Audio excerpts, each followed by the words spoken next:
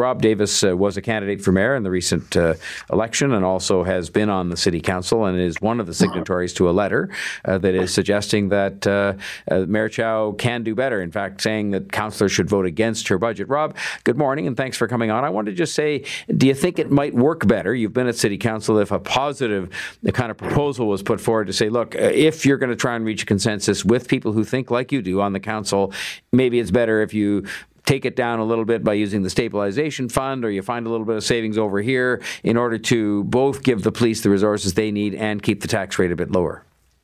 Well, sure, John. I mean, obviously, the 9.5% tax hike is a bit of a lightning rod for taxpayers. When you talk to people and you ask them, is this something that is sustainable and you can afford? They tell you no. And, there are 25 really smart people who have come to be elected to represent the residents of the city of Toronto. They know where the bodies are buried. They know where the fat needs to be trimmed. We're just asking them to do their job, consider or reconsider the concept of hitting people with such a singularly large property tax hike in one hit, and look for ways to do better and look for ways to deliver the services that Torontonians have come to expect. Do we want them yelling and screaming at each other on council? Of course not.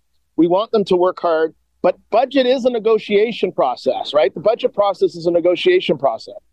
So we want them to negotiate, and we want them to negotiate hard on our behalf. I totally agree with the negotiation process part of this. I mean, I went through 9 budgets and had extensive negotiations, and some of them passed even unanimously because we negotiated well enough. And we did have tax increases, and we did have to make choices about spending. And I just hope that maybe on all sides, including those who are opposed to the current level of tax increase, and I said earlier on, I thought now was the time, if ever there was one, to place a premium on addressing the affordability issues faced by so many Torontonians and trying to bring that tax increase down. I suggested by another point and suggested there were places in reserves that we had and in other areas where you could save the kind of money necessary to achieve that and maybe at the same time give the police what they need to keep the city safe. Are any of the people who have been at City Hall before, they all have friends there? You do, Gary Crawford does, Karen Stintz does, talking to people to say, well, let's have some negotiations so that we don't just accept what's there and rather find a way to do better? Well, of course, in the public square, there's been a lot of discussion about some of the capital and operating expenditures. I'm not going to, use the word bike lanes, so that'll cause a whole slew of phone calls, I'm sure. But should spending $50 or $60 million or whatever the amount is on expanding bike lanes be the priority when we have people who are lying on the streets homeless? Should changing the name of Young Dundas Square be a priority to Sankofa Square, the Ghanaian word for unity, when we have real Africans sleeping across the street from Young Dundas Square? Like, people have to give their head a shake, and councillors have to sort of, I think, sometimes come back to reality and understand that people are watching, former councillors, people who are engaged, civically minded individuals, the business community. If they raise the industrial tax rate by 9.5%, Vaughan, Mississauga, Brampton, they're going to eat our lunch, and they're going to erode our tax base, and then property taxes for residential property taxes are going to go up even higher because we don't have that industrial commercial base of support. It is a balancing act for sure, but I'm suggesting to you, John, that this is the wrong track. And if you were to ask most people, is City Council on the right track in looking at approving a 9.5% property tax hike?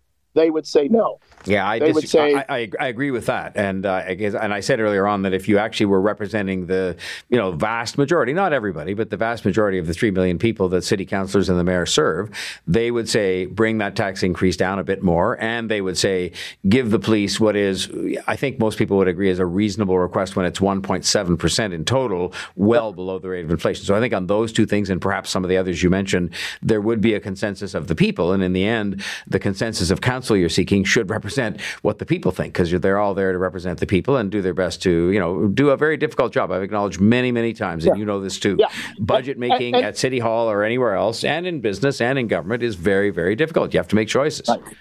Right. And let's be clear. The strong mayor powers make it even more difficult for councillors to be able to make changes and to cause the budget to be amended. But they got to at least try. And I'm going to take umbrage at one thing that you said earlier, and I'll say this respectfully. When you suggested that you had budgets that passed unanimously, to me, unanimity is a challenge, because it means that not everybody is actually being represented when a vote comes out. Because I'm certain there are some quarters of our community of the City of Toronto who wouldn't have agreed with your budgets. They may have wanted a higher tax hike. They may have wanted a lower tax hike. They may have wanted no tax hike. And so I think unanimity is I think it's a little bit of a red herring.